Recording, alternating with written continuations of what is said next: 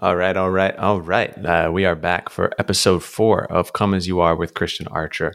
Thanks so much for the people that are continuously tuning in and waiting years between episode releases.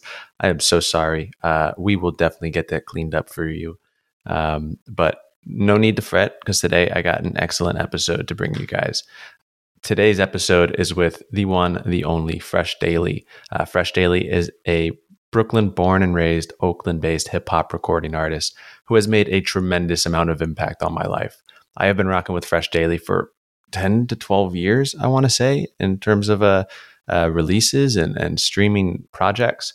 And Fresh Daily particularly made a humongous impact on me when I was in high school. And in this episode, I got to talk to him about it. I got to sit down with him and tell him exactly how he influenced and impacted my life in major ways. And I got to learn about who Fresh Daily was behind the music, what was going on between Mothership Land and The Quiet Life, his two most notable releases, particularly in the underground blog era of hip hop. And then what happened when he was recording The Brooklyn Good Guy and when he was running Beat House. And most recently, what made him come back years and years and years later to drop The Quiet Life 2, which dropped in late October. We got to get into all of that. We also got to talk about what's next for Fresh Daily. And it doesn't seem like he intends to let up off of the gas, at least, not for another couple of years. So this was an incredible conversation, and one that was deeply personal to me and kind of marks a milestone for the podcast. So without further ado, I will let you guys get into it. Please welcome the one and only Fresh Daily. Thank you guys so much.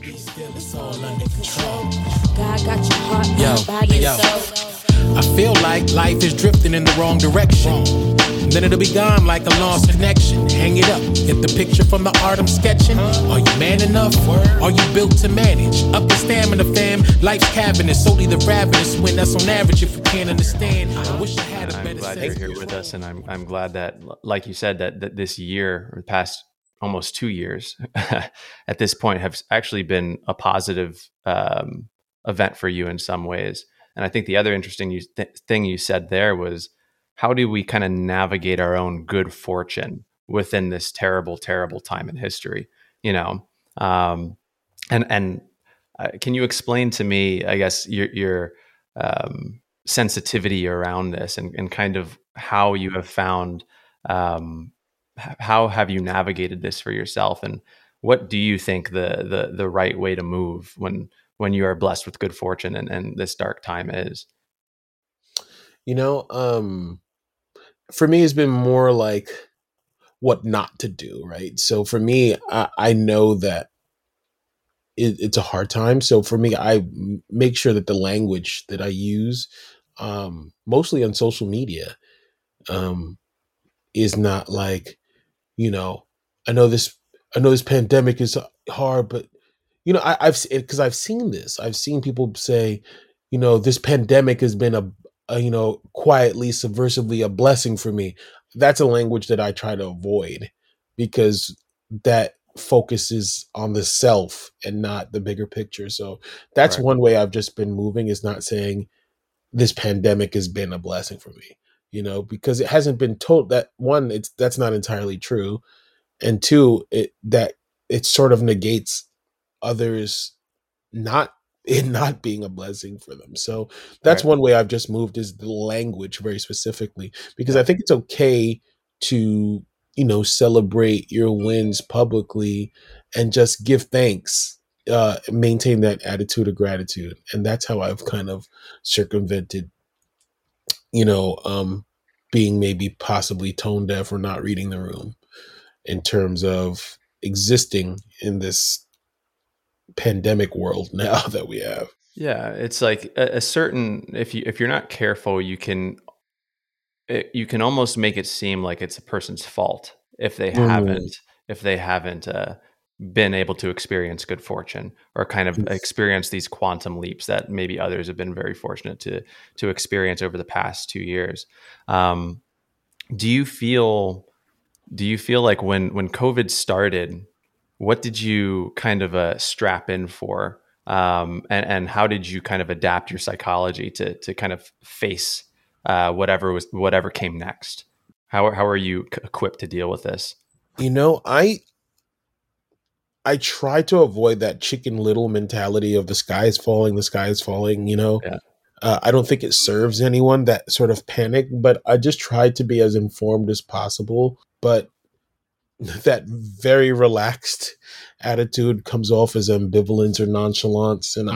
I really, and, you know, even my loved ones, like my girlfriend, thought like, you know, I was taking kind of an ostrich approach to like, if I don't see it, it doesn't exist, sticking my head in the sand.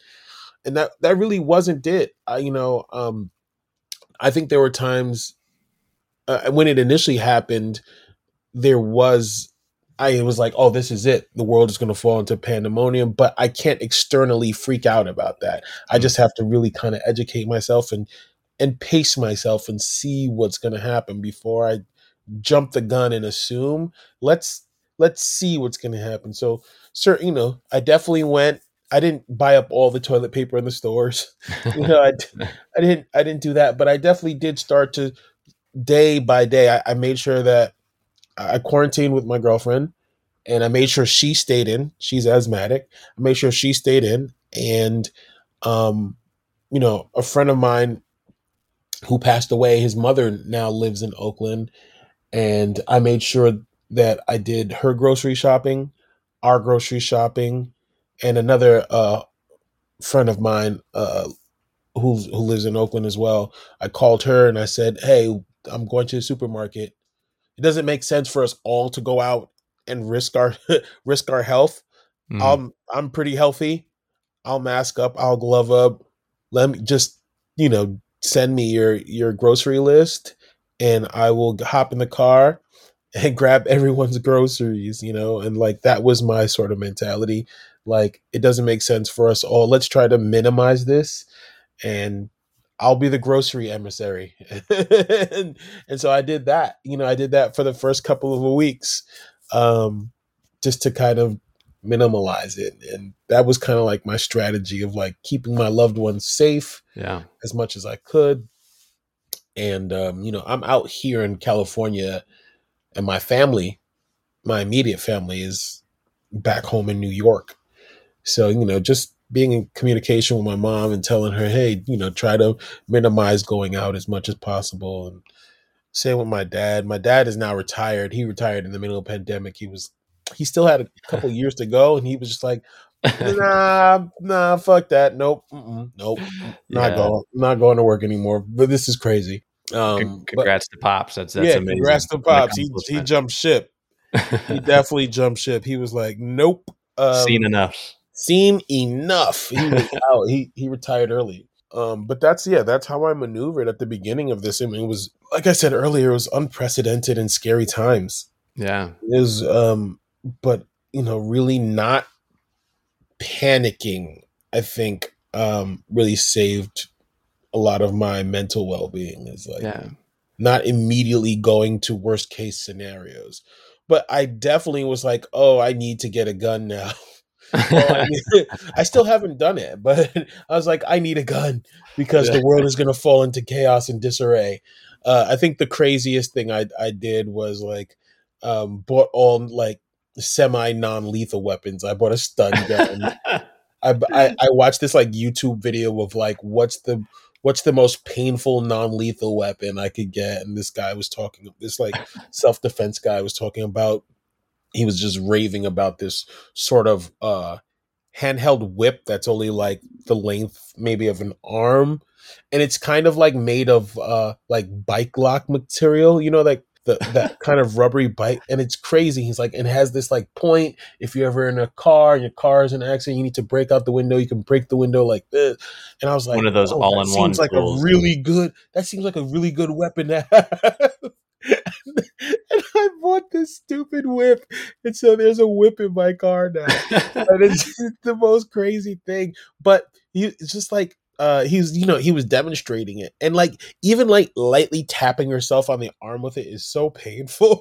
So I was like, I hope I never have to use this on anyone. Man, isn't it wild how quickly like we can, as humans, we just shift from like, all right, everything's normal, going through the normal hustle and bustle to I have to be in defense mode. I have to figure Yeah. out how to like you literally were like, I have to find out who is in my doomsday tribe and I have to keep them close. I have to establish myself as the ringleader. I have Yeah. to make sure that there is this exchange of trust, communication going on. And then I got to buy weapons to protect us. It's nuts. And I'm a lover of, like, post-apocalyptic films and anime and manga and dystopian world, just for that reason, that I always place myself in those Yep. scenarios and, like, holy shit, what would I do if I was there? Probably die, but like, I'm out of shape. I'm like, I don't know how to survive in the wild. I definitely bought like How to Survive in the Wild books, which I still haven't read because things didn't turn out as dystopian as I thought they may have. Almost. But yeah, but it's kind of nutty. I definitely bought more sneakers than weapons in the pandemic. It's crazy. Dude, well, you know what? You were investing for the better days, and the better days seem like they're coming at some point, and you'll be prepared to stay fresh daily. Right on. But sorry, But I see what you did there. yeah, thanks, man. Um, but I over here did not, for some reason, anticipate. Like I put myself in that position too. Like you said, like I'm a huge nerd behind closed doors, and like I'm convinced that if things really go south, the people that are gonna survive this thing are all the kids that played like Fallout 3 and Fallout 4, Mm-hmm.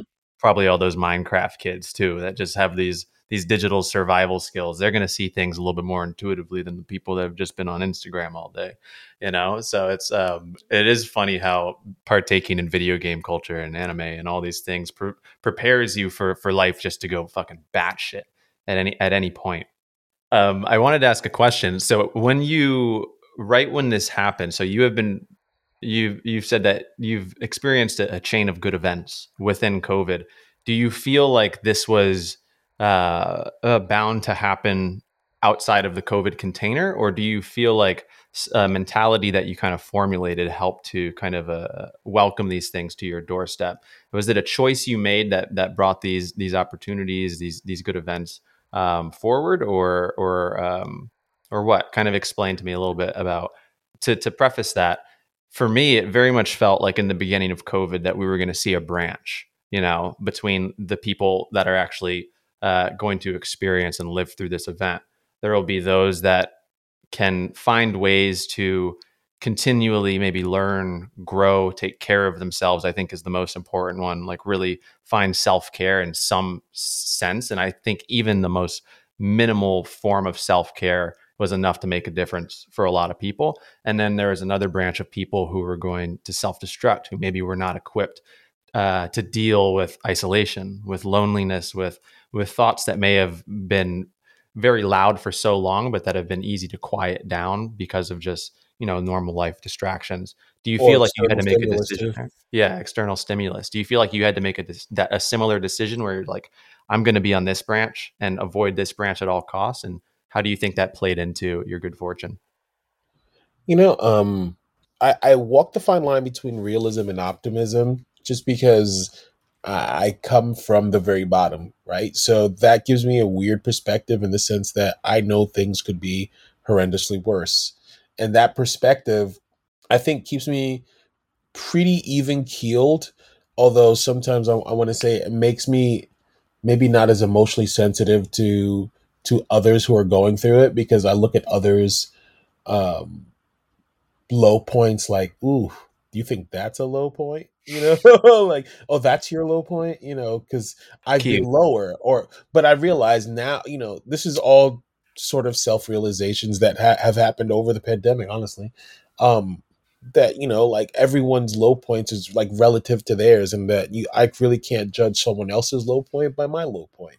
Mm. But I say that to say that my perspective personally for me is generally like, you know what, shit has been worse. So, and if it's here, it can get better, and that's kept me very even keeled. So I think some of these opportunities were going to happen with or without the pandemic happening. I think Mhm. the pandemic was one of those things that brought together two things that generally don't come together for me very often, which is time and money, right? So Mm. usually if I have the time, it means I don't have the money because I have Right. free time. And if I have the money, it means I don't have the time because I'm so Yep. busy getting the money. So this was one of those, I guess, fortuitous times that I had both time and money. And so I time to create and the money to execute those ideas. And that was a rare occurrence. That was a blue moon. That was the aligning of planetary things because in my life generally there hasn't been many times where I had both time and money. And not money in excess, just enough to execute ideas that I had.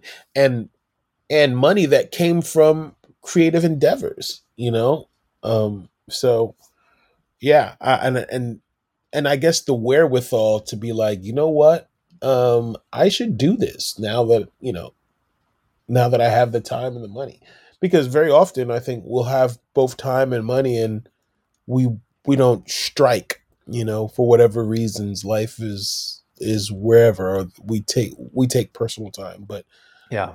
I guess I wanted to be tenacious and say, yay, and enterprising, and say, you know what, if I'm gonna do this, might as well, might as well do it now.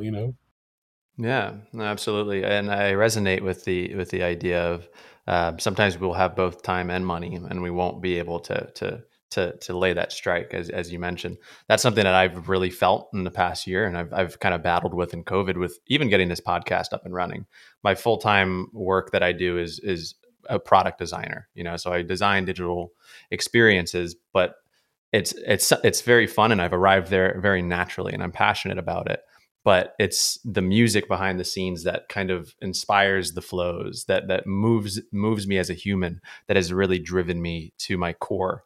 And doing things like having conversations with you, who has been honestly, and I'm about to get into this, a formative character in my life, is amongst the highest pleasures that I can experience.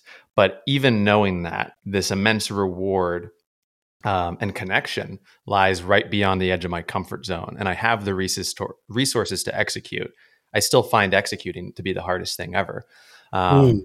And I don't know what that's about. Like I recorded my last episode in, I want to say maybe June or so, and that was, again, when I'm in this seat and I'm interviewing and talking to people like you, I feel better than at any point in my life. I feel more connected, more synergy with what I'm doing than any other time. But after that, it's been since June, and I haven't released an episode, and it's like always this inner dialogue of you have the resources, you have the time, and it's why don't you do it? And I guess it's kind of a fear of rejection. And then now we're in a digital age where eyes always feel like they're on. Um, Mm. and There is a pressure. there's a huge pressure, but I hypothesize it's very much self-induced. I read something in a book, Deep Work by Cal Newport, recently, Okay. who was basically like advocating for everybody to quit their social media. And he was like, the reason why is like people will tell themselves you can't grow a podcast without social media. But what social media really is more like is we expect it to be this auditorium where everybody has their eyes on us and they're looking right at us, waiting for our next move, waiting for our next release, our next drop. And he was like, social media is really much more like you're at a job trade show and you have a Mm. booth, but the aisle your booth is in runs for millions of miles.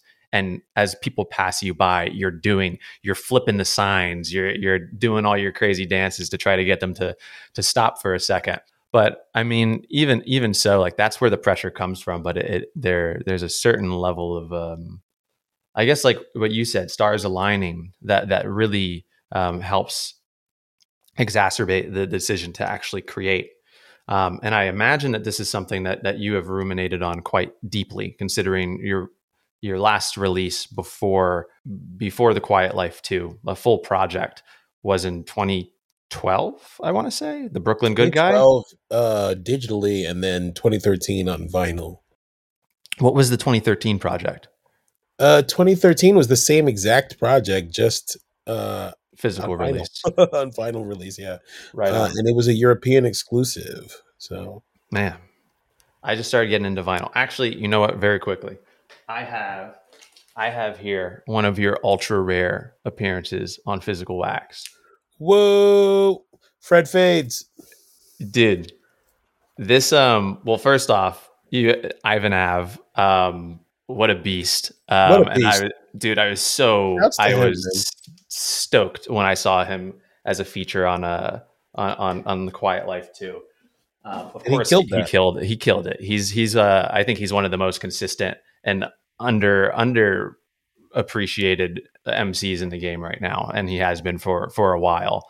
And I wonder if it's just the fact that he's from Norway that kind of keeps him from breaking into the I guess the higher mainstream. I guess Well, here's a question: what do you consider higher mainstream? Because I think he's relatively successful in his field.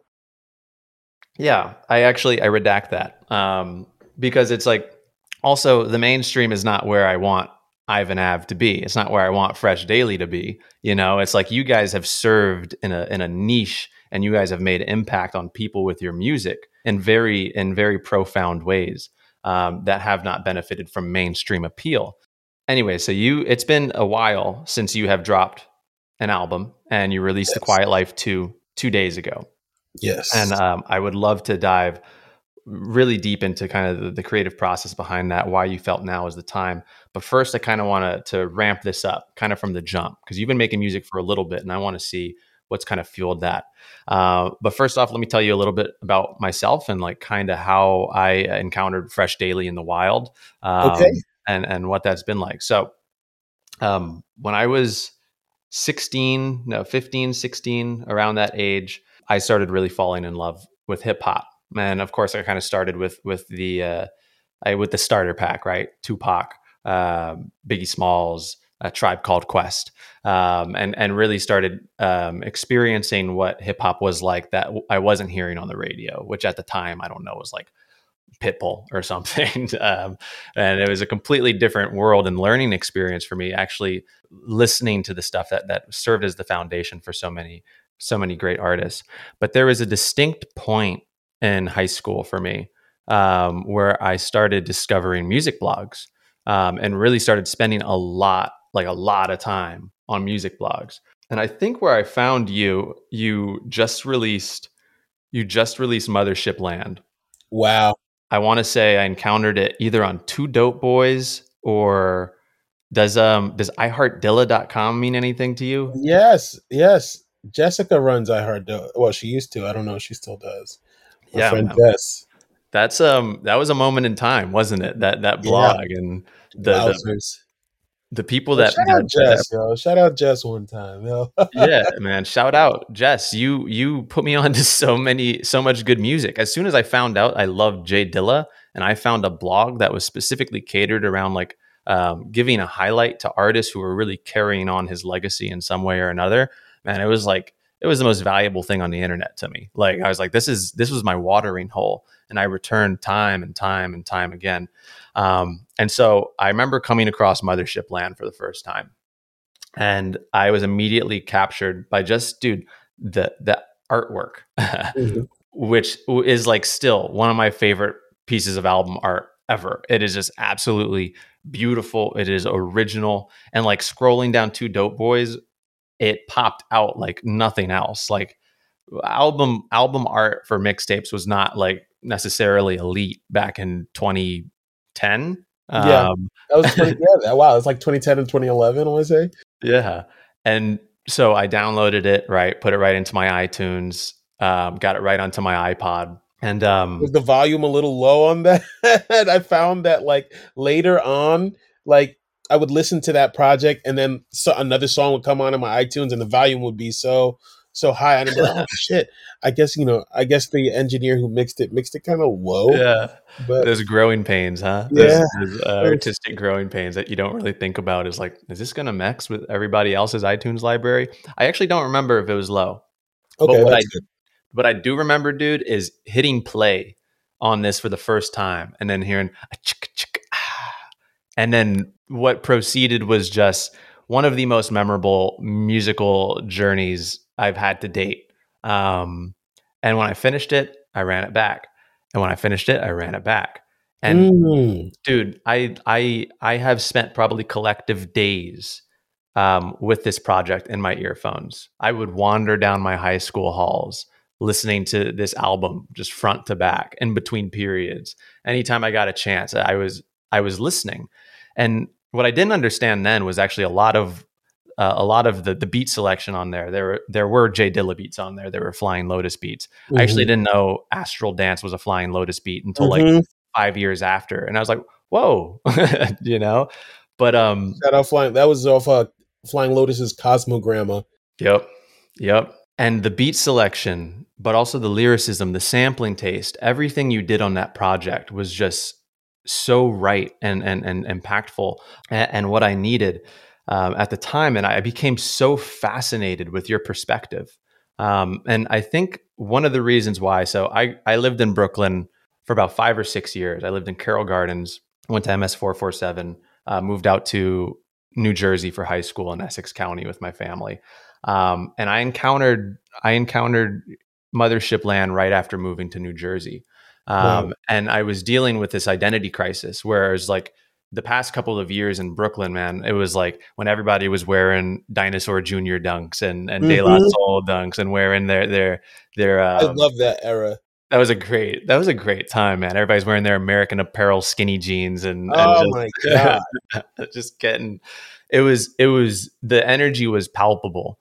And I identified with it so much, man. It was like, that was the era where I went from like child to young adolescents learning how to express himself in a healthy way and like really starting to understand like what attracts me, what resonates with me. And Brooklyn started becoming a part of my identity. And I was somebody who moved from New Orleans at a young age to New York. And Brooklyn gave me a confidence that I didn't have. It gave me an exposure that I never had before. Cultural exposure too, you know? Cultural exposure. You know, I came from New Orleans where I went to a private school, and I think there was one black kid in the whole entire school. I didn't even know, this is going to sound crazy, I didn't even know Jewish people existed before I knew York. I heard about like it was something I had no exposure to. I knew that Christianity was everywhere, white people were everywhere, and there were like black people about. But moving to New York, my mom told me on like my first day of middle school, or no, it was 5th grade. She was like, all right, go walk yourself to school. I was like, what? I was like, what do you mean? You're not going to drop me off? Like, what do you mean? What's going on here? And man, it's Brooklyn. Brooklyn initiates you, you know? I remember just walking around Brooklyn and just waiting for my mom to let me in. And there's a high school that was like, that let out right near where we lived in Carroll Gardens. And I remember just standing there in the cold in the winter. I was like maybe 11 or something.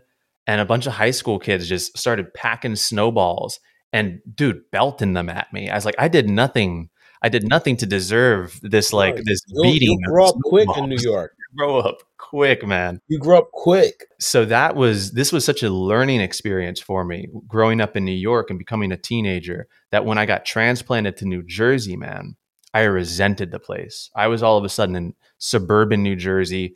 I remember walking into school with my skinny jeans and my dunks and my big ass parka with like the fur collar, and North Face and shit. Yeah, and everybody else at this place were wearing like just like shapeless like Nike sweatpants and just like I couldn't even name what types of Jordan they were. Like I knew they weren't like and shit. Yeah, some shit like that. It's a Jordan. It has Jordan on it. And I'm like, those aren't J's, man. Right. It's crazy how judgmental New York makes you. I've been experiencing like crazy fish out of water since I got here, and I've had to unlearn that and undo it in so many ways, especially in my relationship. My girlfriend's from here, and she's just like, "You're mean." And I'm like, "No, I promise you, I'm not." She's like, "I love everybody, dude." It's a beast. It's a beast. It's a beast of a place. It's a beast, but it's like it's like no other. It's like no other. And people have that experience in Brooklyn, it doesn't matter where you're from. If somebody asks you 10 years later where you're from, you're gonna try to tell them, you're like, I'm from Brooklyn, you Yeah, know? And that's it's a fact. you could have been born in anywhere, but it's like Mm. the place builds you, you know? It Yeah, creates your character. And so I found Mothership Land when I was in this identity crisis stage where I was like, I feel so isolated from the place that birthed me as a thinking young adult. Your music helped me kind of find home while being so far away from it. You know, like listening to Sty in my mind and walking through the halls, like it was bringing me back. Like I was all of a yeah, sudden like back to like walking to my friend's house in Clinton Hill and stopping at Crown Fried Chicken and getting that yeah. that sandwich where they The put the box. French fries in and the shit. And like I was Oh man, you're making me homesick. sorry, man. We're homesick together, I think, right now. But it helped me find my identity and really kind of bolster this association I had with Brooklyn from afar. And Mm, your album was the perfect container for it. But more so, man. And what really I learned in the later years, and especially with everything going on with Black Lives Matter and understanding systemic oppression, your music really helped introduce me and serve as like kind of a palette introduction to Afrocentricity, mm. and kind of understanding that there's a difference between, or I want to say this in a way that doesn't come off as offensive, but I didn't understand at the time that there was a difference between being black and then being black and proud, you know? Mm. Because in mainstream, what I would hear on music on Z100, you wouldn't hear about being black and proud. Right. You wouldn't hear about that. So when I listened to Mothership Land and I was hearing Paul Mooney talk about the drums have power, Drum power. Yep. and R.I.P. and Paul Mooney. yeah, and when I was listening to your lyrics, and you're like, when I think of cops, all I think is the sodomy. I remember there's that case when I was Abner living in Louima. Brooklyn where they sodomized the man that was in the subway, and I was starting to understand at a young age that like my experience is not the experience. That Right. there's something else going on. This was still foreign to me, but that through this struggle and through the strife of being black in America, there was a collective, there was a community that was finding ways to uplift and And build. express ourselves in this. It's funny you brought up that line because that line is a nod to Abner Louima, the Haitian man who was sodomized by the police force with a plunger handle. And I remember me and my mother marched in protest across the Brooklyn Bridge for Abner Louima. But it also, that line is also a double entendre in the sense that, you know, the rape of the community by police, the stop and frisk, the constant against your will presence. You know, in moving to California, I really realized how much of a police state New York is, how much of a police presence there is, Hmm. and how much of it is really racially motivated. You know, Yeah. and so that line really is a nod to the unwanted forced oppression of um, police jurisdiction and in worldwide, really, but very specifically in Brooklyn. Yeah, absolutely. And that was what I understood. I was like, when I think like that, you are not the only one that Mhm. that associates cops with acts of violence, acts of oppression, acts of rape, um, for lack of a better word. And that was really important for me as a young white passing Latino, like growing up in New Jersey, to understand like that this is an aspect of society that I have to not only deal with, but I have to educate myself about. And the primary lane for that became through hip hop, man. It became through music Hip from hop saved our lives, yo. straight up, like straight up. And from you, I was able to really kind of dive deeper into Afrocentric music, Yeah, and I was able to look back on Tribe Called Quest and like have more context you know, and I was able to look back at Tupac and have more context, Biggie Smalls have more context, but more so you really helped create the palette for the hip hop I would listen to going forward. I referred to, This is amazing. This is amazing. I'm really grateful that, one, I'm glad that I agreed to do this, but two, this is like really reaffirming for me, because when you put out, especially in that era, the blog era, when you put out music, you put it out, and everyone was putting out music for free. It was Yep. the gold rush of the internet, that era, from like, I want to say like '09 to 2012 was a nutty like couple years where everyone was. I remember every time I opened my laptop, Currency had a new project out, or Lil Wayne or someone. But Currency don't it was sleep. this or Charles Hamilton had a new something out every week. It felt like, every day, damn near.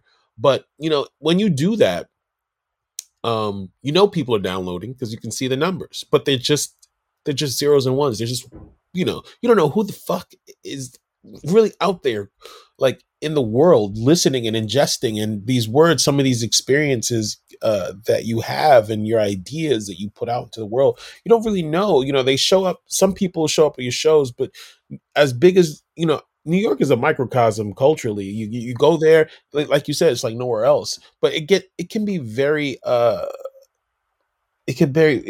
trying to find the right word here. It can be very insular, in the sense that I've got my little hip hop community, and we see each other at shows, and after a while the faces you recognize the faces. So I mean, that doesn't count. I know those people fuck with me, and I know they listen to my music, and those are fans, and those are quantifiable people I can point at and say, this person has bought my music. And sometimes, in New York, after a show, we might go to a diner and I had no qualms with telling fans, like, yo, we're gonna go eat at Kellogg's after this if you want to roll. That's the type of indie rap artist I was, and I still am. But when my first mixtape drop, I was telling someone the other day, the first mixtape drop, it kind of broke the first blog that hosted it. It was like 30,000 downloads. They had no idea that many people were going to come and download it. I don't know who those 30,000 people are, and I don't know where they're from.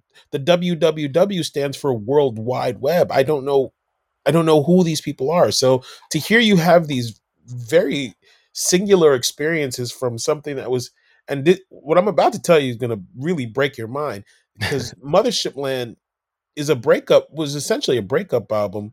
The girl I was seeing had broke up with me and trying to socially sabotage me, which is why the record starts off that way.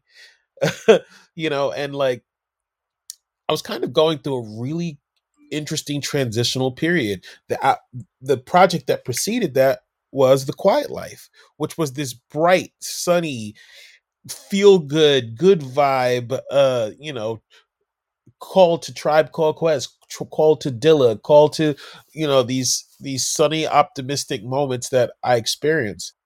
And up until that point, most of my music, I guess, kind of sounded similarly, and it's very jazzy, very lo-fi, very, The Quiet Life. It was as it said. But then Mothership Land, I want to say, was almost in a weird way a companion project, because it came out a year later, and it was like, here's the underbelly through a cultural lens, and I wasn't trying to be politically conscious, but more socially conscious, and kind of break down my relations with the world, and my relations with the people in my immediate circle, and my relations with the women I dated, and my relations, how I just viewed culture and blackness, and sort of really present that. So to hear how you ingested and how you took it is just,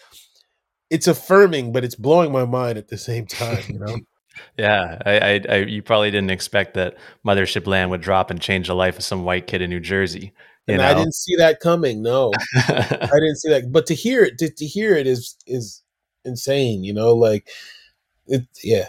Yeah, man. Well, it's to continue speaking on its impact for me. At this time, you also helped me, like, and because of the blog era, but because of how this project kind of helped refine my palette for future projects and artists. I kind of referred to this period in time as like the Brooklyn Renaissance, like with what was going on musically out there.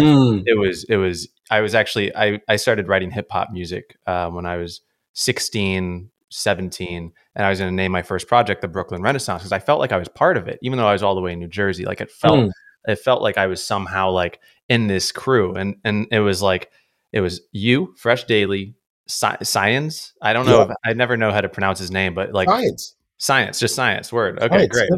But like he dropped the Ella tape, which was just like another like masterpiece of the blog era to me, right? Am I on that one?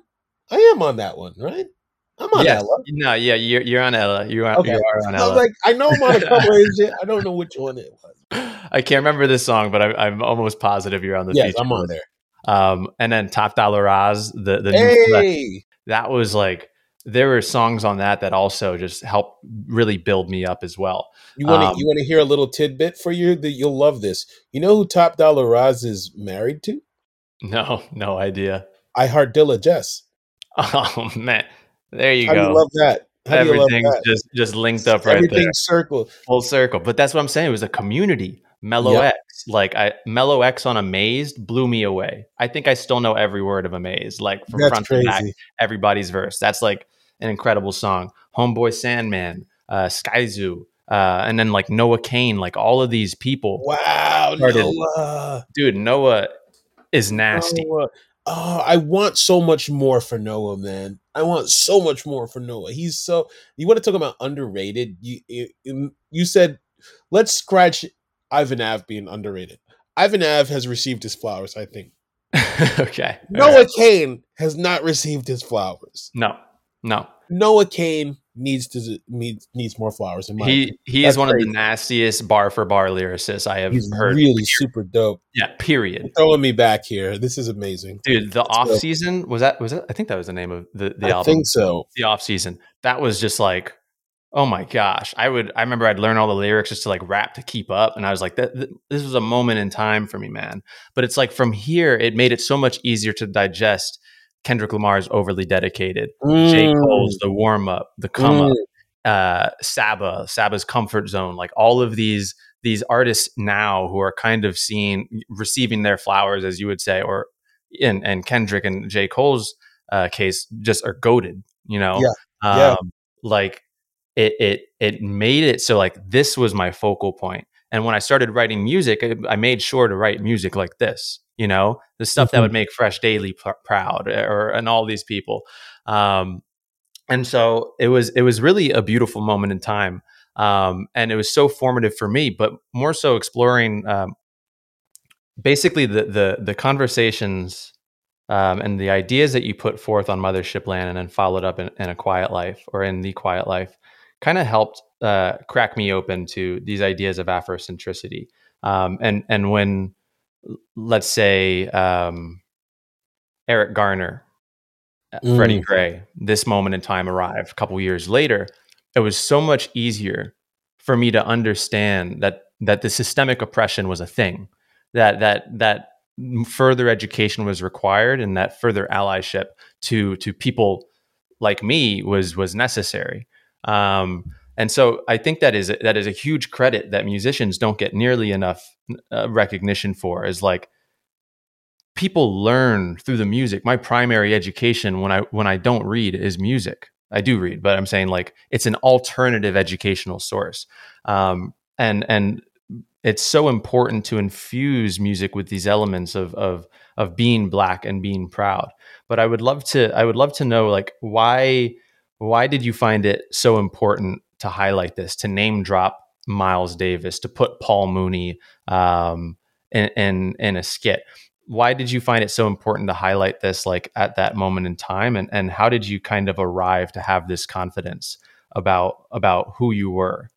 I think I wanted to really, I'm half Latino, half Black. My mom is Puerto Rican, my father is Black, and I was raised single parent by my mother. And so my sort of knowledge of self, if you will, and sort of cultural identity didn't even happen for me fully until I was out of my mother's house or starting to be in my late teens. and kind of get an idea of who I am as, because like I said, like you said rather, how I present, like, is black fully, so that's what I identify with most. I don't shy away from my Latino heritage at all. I speak Spanish. I feel like I'm active. I could probably be more active culturally, but um living as a black man and presenting as a black man and sort of like um finding a way to speak on. So something you should know about me is, there MCs have a lot of MCs in hip hop in general is very competitive. There's a competitive thread throughout hip hop of like, I got to be the best. I'm better, and there's a lot of braggadocious talk in it. And while I've done that myself, I'm not a competitive MC.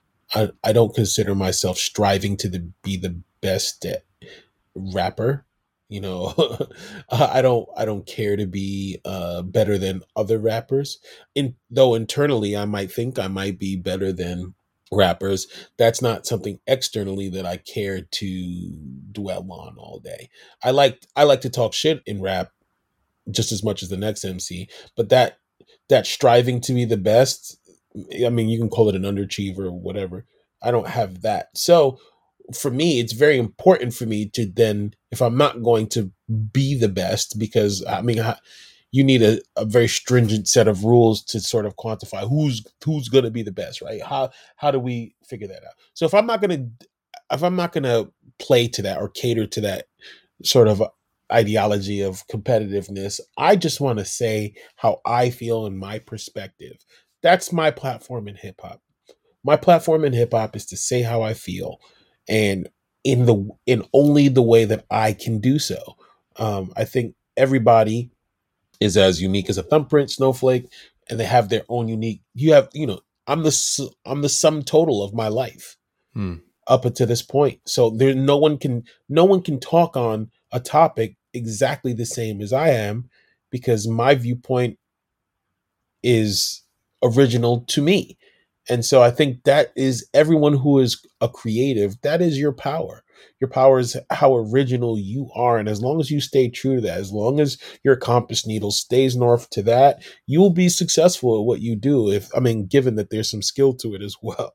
So for me, it's really important to speak on the world as I see it in my way. And so that's what I did with Mothership Land was, like I told you, like, uh, it was, it's kind of a breakup album, and there's all these cultural things that I hadn't expressed prior and that were happening in real time around me, right? So you think about hip hop being the sort of the voice of the voiceless, the voice of the hood, the voice of the ghetto, um, disenfranchised youth with no access to instruments, taking turntables and looping break loops to make beat, essentially the precursor to what beats would become with drum machines, right? It was just two turntables looping the drum break of a record again and again and again, and then talking about it. A few years ago, a friend of mine asked me to say this MC rhyme, so I'm about to say, you know what I mean? Like that type of shit, like talking about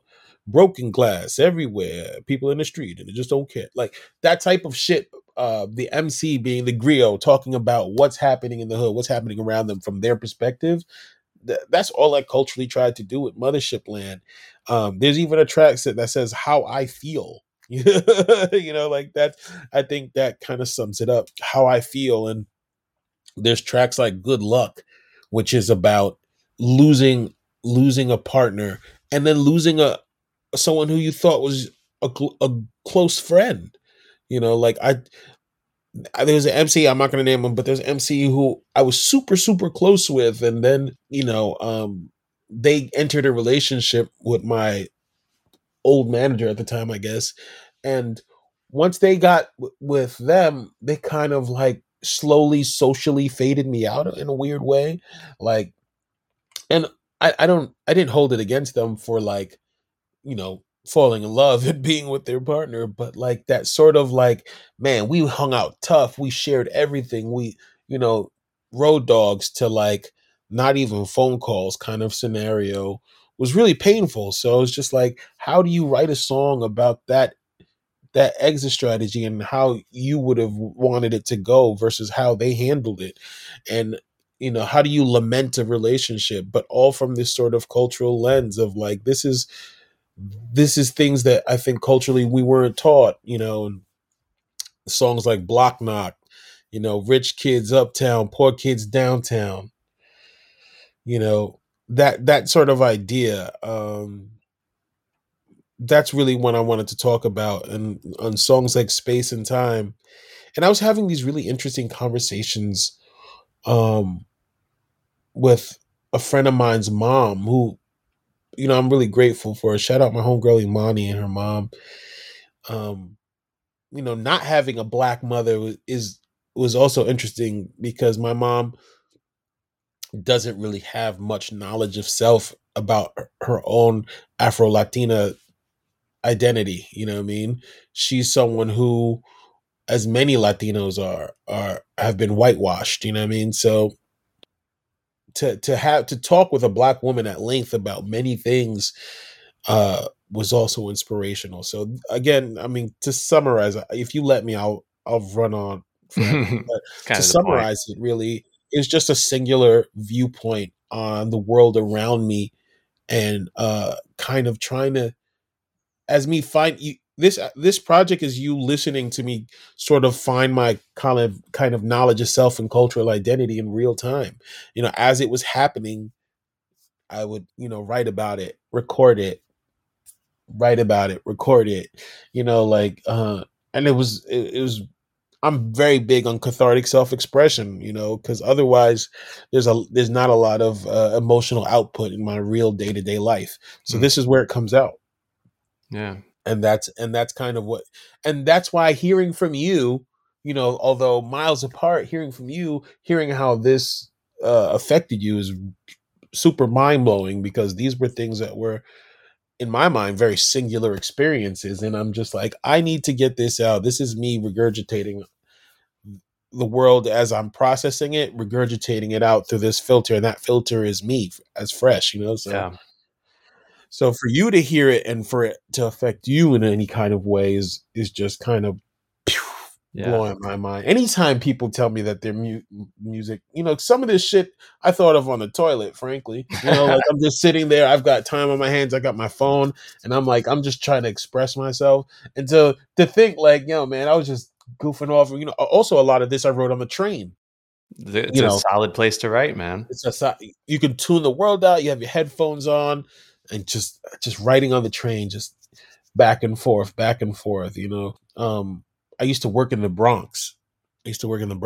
And during this time too, some of this, when I was staying with the girl who the breakup was with, and the relationship had already soured, but I moved out. I was in between apartments, and she was really insistent that I stay with her, but she lived all the way in the Bronx, like far in the Bronx. And all my friends' family job was in Brooklyn. So I would have to travel, over an hour to get to her house where I was staying, with her whole family there, and then come back to Brooklyn. That gave me a lot of time. And then, over the course of the relationship, I would try to stay out as late as I could. So I would have to be there, only sleep and leave in the morning. And then, that played its role on the relationship, because I was very clearly absent.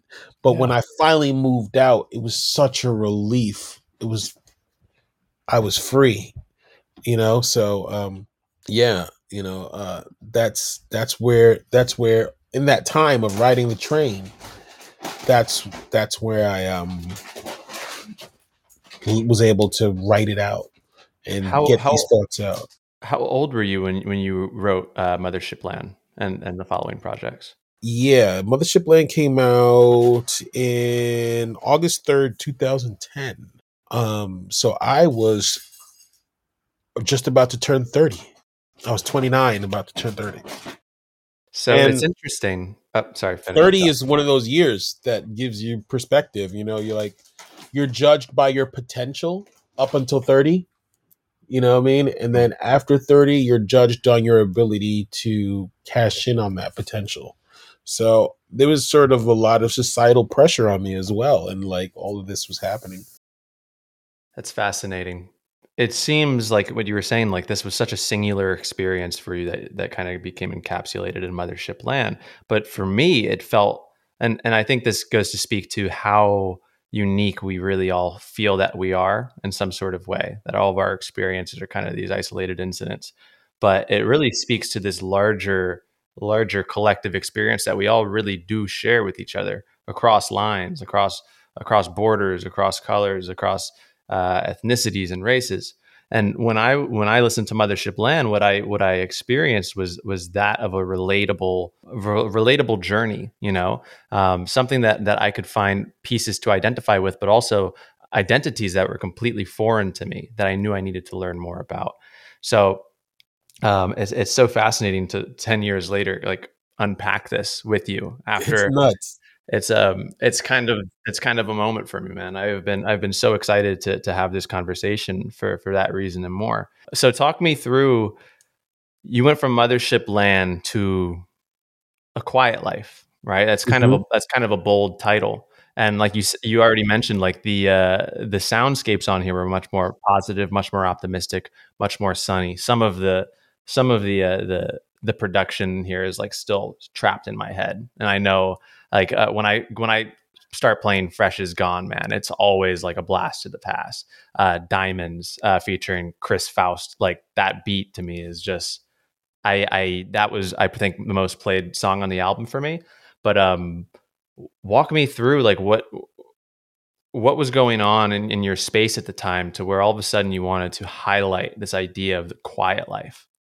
Man, those two projects are so close to each other. Sometimes I forget which came first. Like earlier in this interview, I mistakenly said Quiet Life came first because it almost feels like it did come first, but it came after. It was 2011. Hmm. So yeah, it.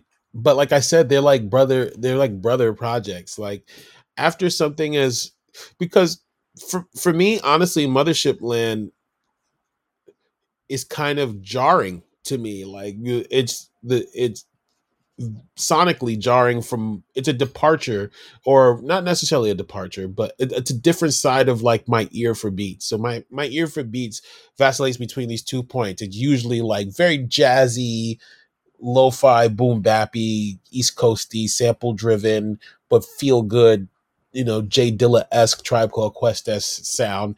That's Hmm. what I would consider in my head very typical Fresh Daily shit, right? But with Mothership Land, I had found I had found Flying Lotus, and I had found Devin Who, and shout out the whole Clip Mode and Susie Analog, and I had started to find these ill ass beats that were coming from the West Coast and the Midwest, and Knowledge and Mind Design, and this was the beginning of that LA beat scene, that Raj G and DiBiase, and there was no one on the East Coast rapping over these type of beats. And I heard that sound and I loved it immediately.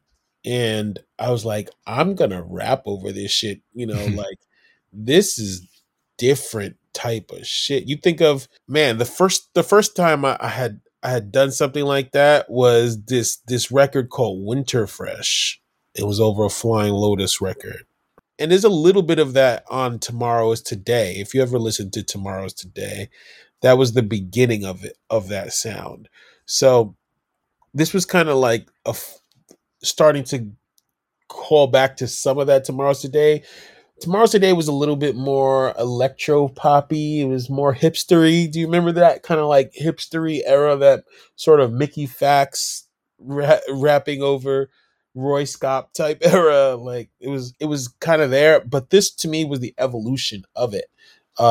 With Mothership Land, I wanted to go dark. I wanted to go deeper. I wanted to go a little more trippy. I wanted to go a little more tribal. I wanted to, it's like when Dilla does his normal feel good Dilla shit, and then he goes into Dillatronic, and he Yeah. goes, that Detroit, that real kind of Detroit electro sound. So I wanted to kind of do that, and I think Black Milk has also kind of picked up Dilla's mantle a little bit in that regard, where he Shouts does out that. Black Milk. Yeah, he does like a nice mix of like his sample shit, but then he gets in his tronic shit, and that's kind of what it was with Mothership Land for me. So I got that out of my system. I talked about my urban angst and and in the only the way I know how to, because I'm not a very, at least I wasn't then, I wasn't a very politically conscious person, but I was a very socially conscious person. And so I talked about the world around me through that lens on Mothership Land. Once I got that out, I had turned 30. In being 30, like I was saying, it was just like sort of like an understanding. It's like I wear glasses, so every couple of years you have to get your lenses. You have to go get an eye exam, and your lenses get possibly swapped out if your eyesight has gotten worse. Which glasses are a fucking joke because they make your eyes worse the longer you wear them. So inevitably, you're gonna have to get a new prescription. But I have a friend. He's also a dope MC. He was in Science's Dope League crew. His rap name is No Ability, and his real name is Jelani. He just turned 30 on Friday, the same day as my album dropped, and he was asking me about 30s, in our group chat, and I was like, it's like getting a new prescription in your glasses. Like you're in your living room, and nothing changed in your living room, but you see things differently now with that new prescription. Like the world may have not changed incredibly in that year span, or whatever, but 30 sort of gives, societal pressures and other things, and just maturity kind of gives you a new prescription, a new lens to see the world through. And that's kind of where I was like, also, do you remember this era was super street? This was also the era where streetwear died. 2010 and 2011 streetwear. Remember Streetwear is Dead? Yeah, Streetwear is Dead was a thing. Like we got out of our purple and turquoise and yellow clothes and turquoise tight jeans and Supras and oh my gosh, and Nuka watches and Goodwood Jesus pieces and snapbacks and the retro kids. That sort of Streetwear is Dead moment. Yep. Where I was like, you know what? Streetwear is kind of dead. And and the name Fresh Daily was starting to be a curse a little bit. Because during the streetwear era, it was a blessing, let me tell you. Once everyone was like, oh, we're off this. But now my name is Fresh Daily. And Fresh Daily was never about, the name Fresh Daily was never about like gear or sneakers or anything. It was just about quality control and being consistent, which my boy Natural told me those are the two cornerstones to any successful brand is quality control and consistency, right? Meaning doing something really well and then being able to duplicate that process. And so that's what the name Fresh Daily meant. Fresh meaning the quality control, fresh, and consistency, daily, doing it every day. But it took on a dual meaning in that era of everyone, getting fly in streetwear and sneaker wear, and that hype. That was really hype beast era. Yep. But when that shit died down and everything became like heritage wear. You remember this? There was like a heritage wear. Everyone was wearing like Red Wing boots in New York and heavy ass denim, and everything was about heritage brands, and and so like I was like, yeah, you know what? I'm a grown up now. I'm 30. This is it's all about my shawl neck cardigans and my mock-toed boots and like my chambray shirts buttoned to the neck. That kind of aesthetic presented itself in the music, and I wanted something that would reflect that musically to let people know, hey, I'm not Kia Shine that's rapping about how fresh I am. Like I'm not like this guy that's just rapping about sneakers or something. Not that I ever was. Can I ask you a quick question? Yeah. Did you ever, you know what Jack Threads was? Of course. Dude, I think streetwear died when Jack Threads started popping off. Absolutely. That was a thing. And also when the hundreds got into Zoomies. They got into like PacSun when you could go when kids at the mall didn't have to hunt, because there was a thing about streetwear. Like you kind of had to hunt for it. You had to know someone in England, you had to know someone in Japan and hit them up, or online retail wasn't even huge like that then, and so Yeah. you had to like know a guy and or travel and like read these Japanese magazines. That was what made it so dope. My close friends at the time, they started. This was like the peak of hype beast culture, which was just Yeah. a very strange thing. They started a brand called Dead Heart NYC. They were like these little leather pins that like they looked. Did you ever watch Courage the Cowardly Dog growing up? Uh-huh. You know that wicked ass cat that was just always causing trouble, and he had the fucking like triangle head. I vaguely remember that. Anyway, so they started. I'm old. I was Anyways, 30 in 2010, so they started making these little leather cut pins out of. They'd like take a Louis Vuitton bag or an MCM bag, and they'd cut these little shapes out of it, and they'd sell them for like $10 a pop. And all of a sudden, every rapper in New York was wearing them, and fucking 50 Cent was wearing them, and Mac Miller was wearing them at concerts. And like right after that, I just remember everything sort of going downhill, and all of us getting sucked into Jack Threads and H&M and Zara and like all of these different Do you remember, brands. were these guys sewing an X on the hearts too? Yes. I remember them. Yep. I remember them. Oh no, accessories were big. Do you remember D and Ricky doing the Lego hearts? Yes. Yeah. Yep. The Lego hearts, the pins that were made of Legos. Yeah. That was a huge moment. Questlove was wearing one. Yeah, man. Shout out. It was Quest. an interesting time. Like a super interesting time, especially in New York. It feels like after that, it was like that. There was still, I don't know. The years following just got much more serious, much more mature. It was a different light in New York City, like post 2013. And I just remember it distinctly. All of a sudden, all the kids were wearing like these draped shirts that were super long and long line clothing. Yep. Oh my God, I fell victim. I definitely fell victim. Me too. What a time, bro! Yeah, You're man. It's transporting me back here. It's solid to reminisce on all of this and just like kind of remember the music that kind of got us through it. And you were right there, man. So Quiet Life was like me saying, "Hey, I'm not that guy. I'm not that guy." But just talking about, for me, what was really important was your dad knows what his drink is at the bar, and he has his cologne he's been wearing for 25 years. And it's to the point that you go somewhere and you smell that cologne and it makes you think of your dad. Or if your dad is meeting you at a bar, you can order his drink ahead of time for him because this is what he does. And so like that album to me was like, I'm a grown up. I'm the sum total of my life's experiences to this point, and I know who I am, and this is what I want to present. But like the finer things, I don't need to be mixy and be out at the club every day because I'm a grown up. Which in hindsight is kind of silly and nutty because no grown up. If you have to tell someone I'm a grown ass man, you're not a grown ass man, right? So like that was like that album was me saying I'm a grown ass man. That was Fresh Daily, and like at now 41, 30-year-old me saying I'm a grown ass man is absolutely nuts. But that was my declaration. The Quiet Life was my declaration to the world, sonically.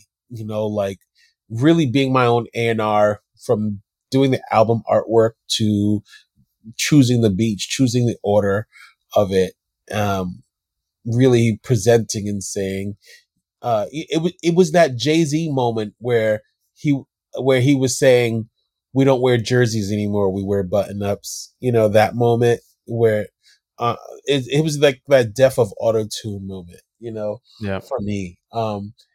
And weirdly, it resonated. And I think I have to give a lot of credit to my manager at the time. Shout out Craig and Mel from Apartment Number 7, who really helped me market that.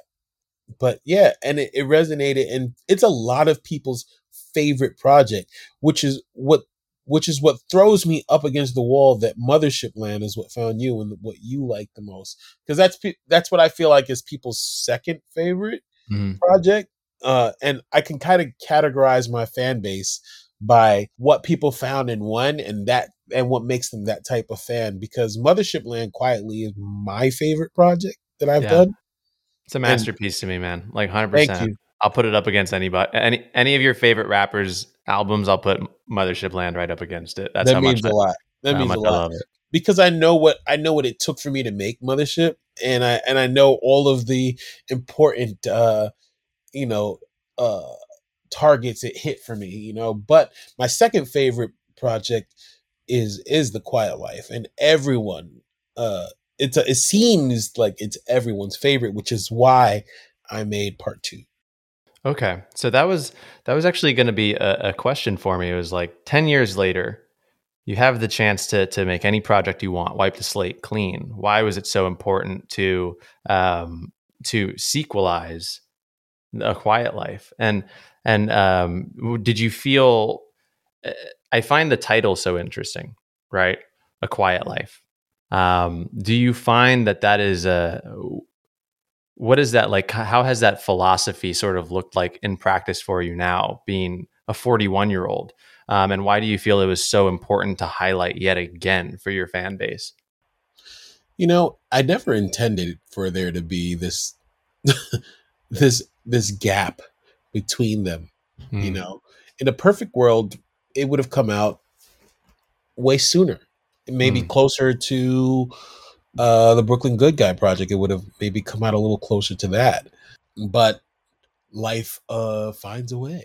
The way just life got between it, between me making music projects, and I think that's a fault in terms of the consistency of things. The quality control and consistency. Because if we want to talk about underrated and shit, I feel like I'm wildly underrated, but I did it to myself, because the quality controls never left, but the consistency did.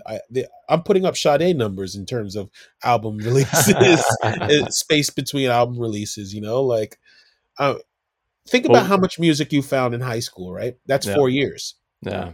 But then think about how much music you found in college, which is another subsequent 4 years. Yeah. So that's 8 years. Think how much music has come out in that time that you found and has shaped who you are as a person. My gosh. So I took that amount of time between projects. Yeah, and that's kind of crazy. For all intents and purposes, I might as well be a new artist to many people. Absolutely. For sure. So why The Quiet Life? Well, I always said I was going to do a part 2 to it. I just didn't mean to take this long to do it. Well, let's like pause and talk about that, right? Yeah. So what was this gap between 30 and 41 like? And I guess let's even preface that with, what were your expectations of yourself as a rapper, as a recording artist, when you put out Mothership Land, when you put out A Quiet Life, when you put out A Brooklyn Good Guy? What were your expectations of yourself then? And then how did you kind of navigate potentially meeting those, failure to meet those? And then what happened to where you ended up spending 10 years away from a microphone, or from releasing a public microphone, let's say?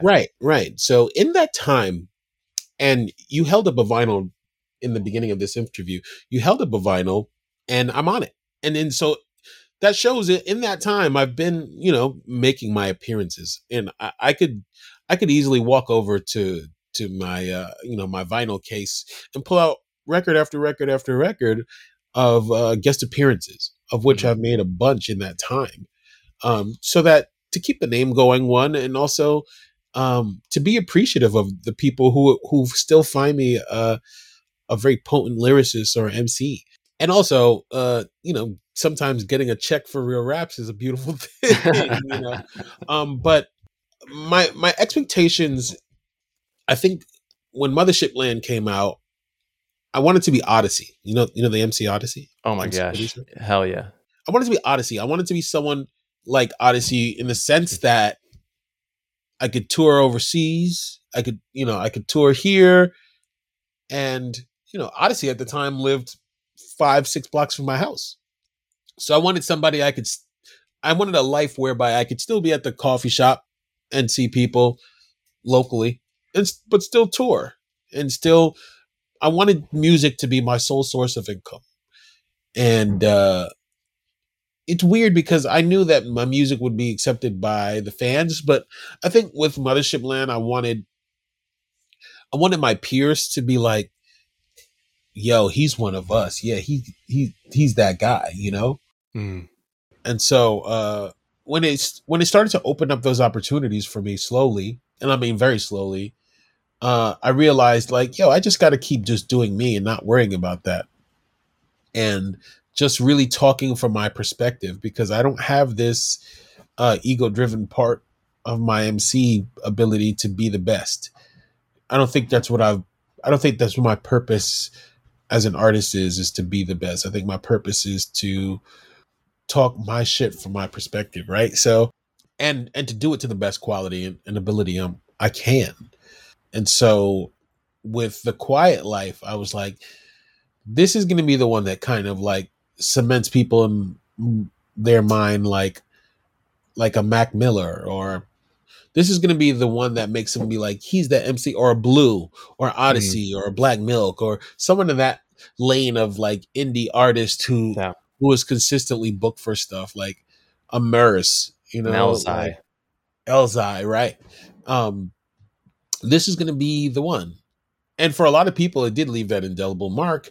But, you know, external life, while Fresh Daily was being celebrated, Mike Richardson behind the music was still struggling, you know, working a day job, trying to pay rent, dealing with a slumlord, starting a new relationship, trying to figure it out, you know, dealing with a parent with who has mental illness, like reconnecting with a father. You know, there was all this external stimulus that I had to deal with in my personal life that sometimes made pursuing.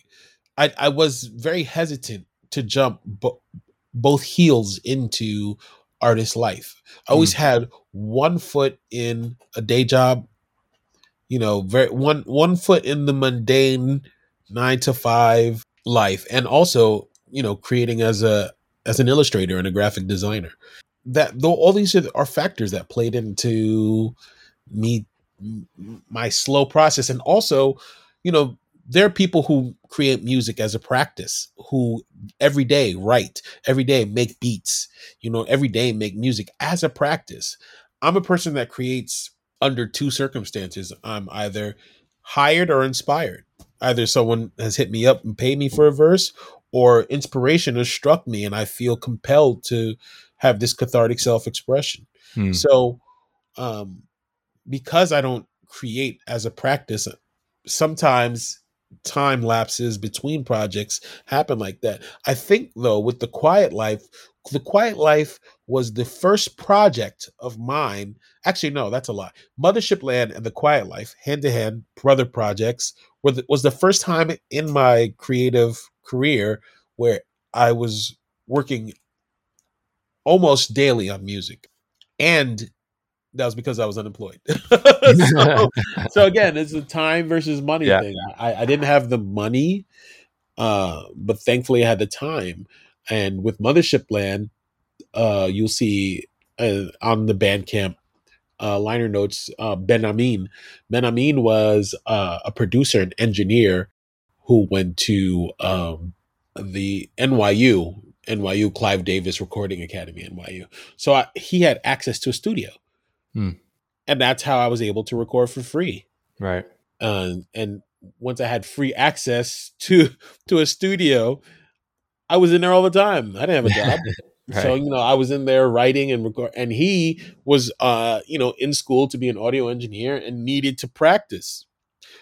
So it was auspicious in that regard. I was able to get that project done. Then with the Quiet Life, I was in between jobs or working part-time at one job, the other one. But I had a manager who was like, I'll put up the money for your studio time. And so because I had that assistance, I was able to consistently create. And so you got those projects right after the other. And A Perfect World had those had those conditions been as auspicious, I might have created consistently. But again, just life kind of getting in the way a little bit. Right. And then with the Brooklyn Good Guy, um, this is gonna really make me sound like a broke ass in hindsight. With the Brooklyn Good Guy, Converse Rubber Tracks was a studio, of which my friend Ben Amin became the assistant manager at. So I had a pretty open door there to record whenever I wanted. So the Brooklyn Good Guy came about that way, and then on top of that, Converse, which owned Converse Rubber Tracks, was really interested in the project and was like, "Hey, why don't we put this out as a promotional, piece?" So I guess I got by with a little help from my friends for a lot of Yeah. these things. Um, It's also important to note though that in this era, like it wasn't common, and we weren't really at the point where like kids were getting a billion streams off of an iPhone recording. no I think like you really needed, and that was a huge barrier of entry for me as well. Is like you needed resources to record and resources. sound good, and then don't even get me started on actually like buying beats and like it was there and getting blog placement. Man, I remember the first time I romanticized the fuck out of how my rap career was going to go. Right. Like I'm going to record and write great shit and I'm going to send it to Do Dope Boys and they're going to love it so much. They're just going to post it up because that's probably how it works. Right. That's how Fresh Daily got up there. That's how Tyler the Creator. Oh, Tyler the Creator was never on Do You Dope didn't Boys. get up, and I was just about to tell you. I was Yeah. just about to tell you that angst, that anger that Yeah. Tyler and them had about two. Remember, fuck Two Dope Fuck Boys Two era Dope from Boys. Yep. on Yep. Future, because they had that same. They romanticized it the same way and Yeah. submitted time and time again, and Yeah. got rebuffed, and that built this resentment with them.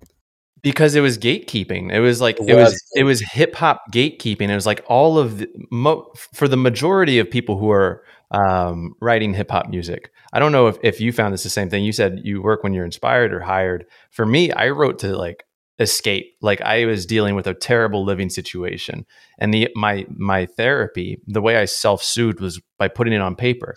And I did it so much that I got better and better and better. And I'm like, man, I was dealing with problems in comparison uh, to where hip hop was started, and the communities where hip hop was started are very small, and kind of minute in comparison with the struggles that I was facing. That being said, it was still a very real struggle, and struggle is very much a relative experience. But I was like, I can recognize even at 16, 17 that I had more resources than a lot of people that were making hip hop. And so when I messaged Two Dope Boys and they hit me back with basically a list of prices that I could pay for exposure, I was like, I don't have that. I was defeated, man. And it was terrible. And it's like now I think Joey Badass 1999. That was probably the first like mixtape that I was aware of that was like recorded in a closet. That sounded really good and like started making me think like, oh, I could do this in my closet, like for real. And then I feel like since then there's been much more like a DIY acceptance into the space.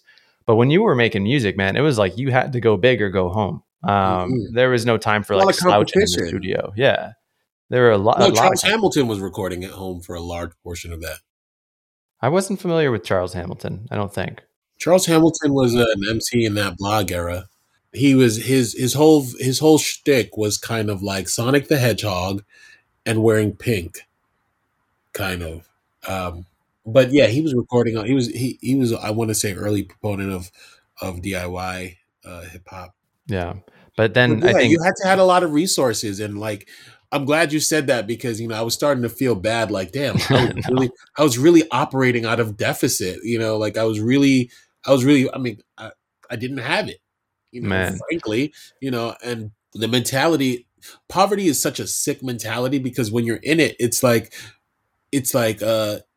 a mire. Like, if you get sick, you can't go to the doctor because you don't have the money, and then you'll progressively get worse, and then if you get worse, you can't work. If you won't work, you don't have money, which will make you more sick, and then so it's like it's these problems, and poverty people need to be, I think, way more compassionate about those who don't have, because that mentality makes you feel like you'll never be able to do anything. Yeah. And I've had to break those chains in my personal life and really understand that like I'm not bound by them. But for the longest time, that was my mentality. I was really bound by it in a lot of ways. And so I was like, I don't got money to record, but in hindsight, I thought like maybe if I would have sacrificed this or sacrificed that, I would have taken that money to do this. And if I would have had the foresight of the presence of mind, but people in poverty are bred to be consumers. We're not, there's not an idea of like, you can build your own thing and go forth and make money.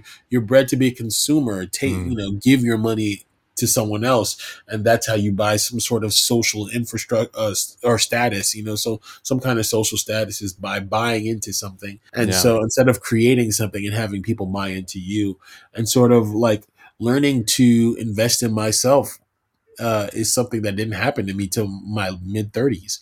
I feel like it happened to a lot of people way younger, and you can see that by their successes. But just back to the music portion of it, with that Brooklyn Good Guy project that Converse put out, that kind of reignited a spark because 2012 and 2013 was the first time that I was able to go on tour overseas in Europe. And, I played Madrid, Barcelona, Berlin, Budapest. So sick. Yeah, just Brussels, Frankfurt, just like 700 people to 1,200 people. Some of them who don't speak English, just singing in the chorus of this shit is just, it was fucking sick. And it was a reaffirmation that I'm doing the right thing. I'm doing something that is of note and worth and creatively changing people's lives or how they interpret music. Absolutely. In that time frame, though, I started an event series called Beat House. Mm-hmm. And I saw the ascent of Beat House to the public consciousness, how people responded and reacted to it, and how it gave other producers a platform. But it went like, it rocketed. It just said, it was an idea. It was a concept that I didn't have to work as hard at as emceeing. It was just like, come to this thing, have a good time, hear artists that you find on SoundCloud, but you've never seen in real life. And there was already a sort of culture of that on the West Coast, but not here in New York. Well, not in New York. No, I'm not in New York anymore. But in New York, the beat making culture was beat battles, of course, and battles. New York. Right. It's pretty much one long table and like 5 producers going at it, playing their beats with drops, dissing each other and stuff like that. And super creative, super great, but really insular, turning into a weird circle jerk of people. It wasn't as creative as, say, producers playing a set like a DJ would, like a boiler room. After I saw that, I had seen a couple of shows in New York thrown by this record label called Paxico. And I was like, man, this is what I wanted to do. But this was being done by like white guy transplants. And they were really nice guys and they're my friends. But at the time, my mindset was still mothership land. Like, this is the gentrified version kind of what I wanted to do. It was culturally relevant. The artists were Black, but I was like, this is super dope, but it's super DIY. There's like, how does one turn this into something that has cultural impact? Right. And for me, because I don't want to make that sound like I'm dissing them. They were super dope, super great people, but I saw what they were doing and I was like, this is what I wanted to do. I just didn't know that anyone would come out. But here I am. I'm coming out. I think the first show I was like, I can't even remember who it was. Honestly, I think it might have been like Obliv or Count Bass D or something like that. And I immediately was like, I've got to insert myself into this scene and really just do it. And so I did, and it took off. And once I saw how rapid the ascent of Beat House was, from a local event series to a radio show to a tour to playing South by Southwest with Just Blaze. Like Wow. it really kind of took off wings. You know, Right. everyone really was gravitated to it. I kind of put making music as Fresh Daily to the side Right. for the almost 6 years that I did Beat House. I put out no music. So, what was it like kind of letting go for a little bit of Fresh Daily and kind of releasing all expectation, releasing the romanticization? Because it's like I speak about this a lot. When you are, and it's why I talk to musicians and why I get so much, I guess, why I'm so fascinated by it is because we all kind of follow, whether we know it or not, this same sort of path of like the hero's journey. Like it's this arc that we kind of move ourselves through. It's the romanticization of the self, right? Understanding that like I have this thing and I can get better at it, and it's something that is potentially unique to me, and this could be my ticket to a better life, a better destination. And there's the separation of the self, who I am, and then you also have this thing over here. It's like, oh, this is Fresh Daily, right? And if you're not careful, Fresh Daily can become the self, and that has its perks and also and dangers, in the sense that like if you become too much of Fresh Daily, you can get lost. You can get lost in the sauce and lose who you are personally. You can Right. get lost in the ego of it. But it's also there becomes a point where it's like sometimes it feels like what you were saying. Like when you turn 30, there is almost this need to switch out the prescription, and you had Fresh is gone. How did you kind of put away this identity, and what was the process like of kind of releasing the expectations of this side of yourself and moving in a new direction entirely? And did this like kind of coincide with your move to Oakland? Was this before? Did all these events kind of transpire in unison? No, it didn't happen. It didn't all happen simultaneously. It happened. It happened in a gradual process. You know, on in Quiet Life, or what was it? Either Quiet Life or Mothership Land, where I have Fresh is Gone. I sort of hint at it. I sort of begin fantasizing about not creating music anymore because there was this kind of pressure in New York. You know, in 2008 or 2009, I was in a really bad car accident. I was riding my bike through Brooklyn, and a Suburban sped through a red light, and it snapped my tibia and my fibula out the leg. Fucking And hell. I had to spend 2 months in the hospital and 2 months learning how to walk again. In that 2 months in the hospital, from my hospital bed, I saw like Mickey Fax blow up.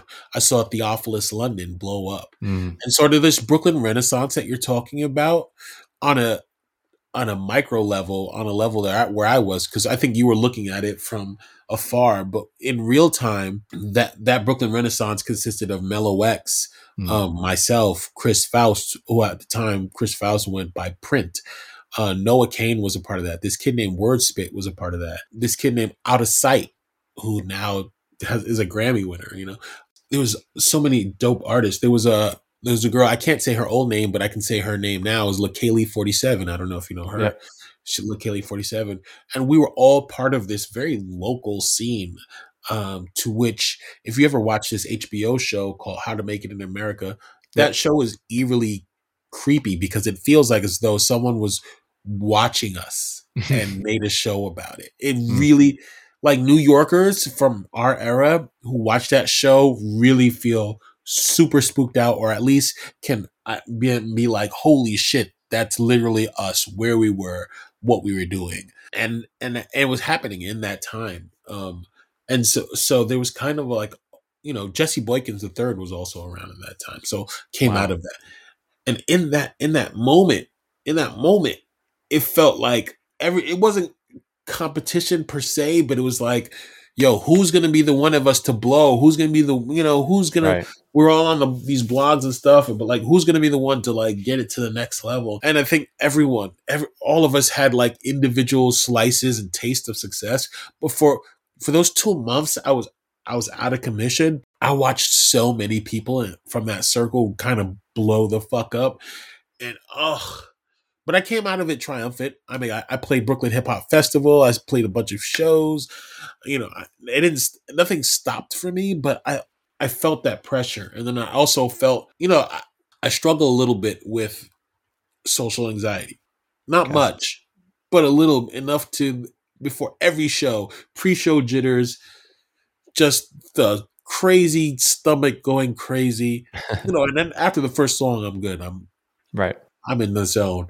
But that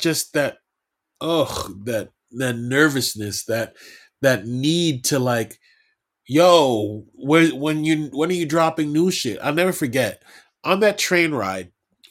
When I was telling you earlier, I was dating a girl who lived in the Bronx. I was staying with her. Over an hour and a half train ride, and the first time I ever ate an edible.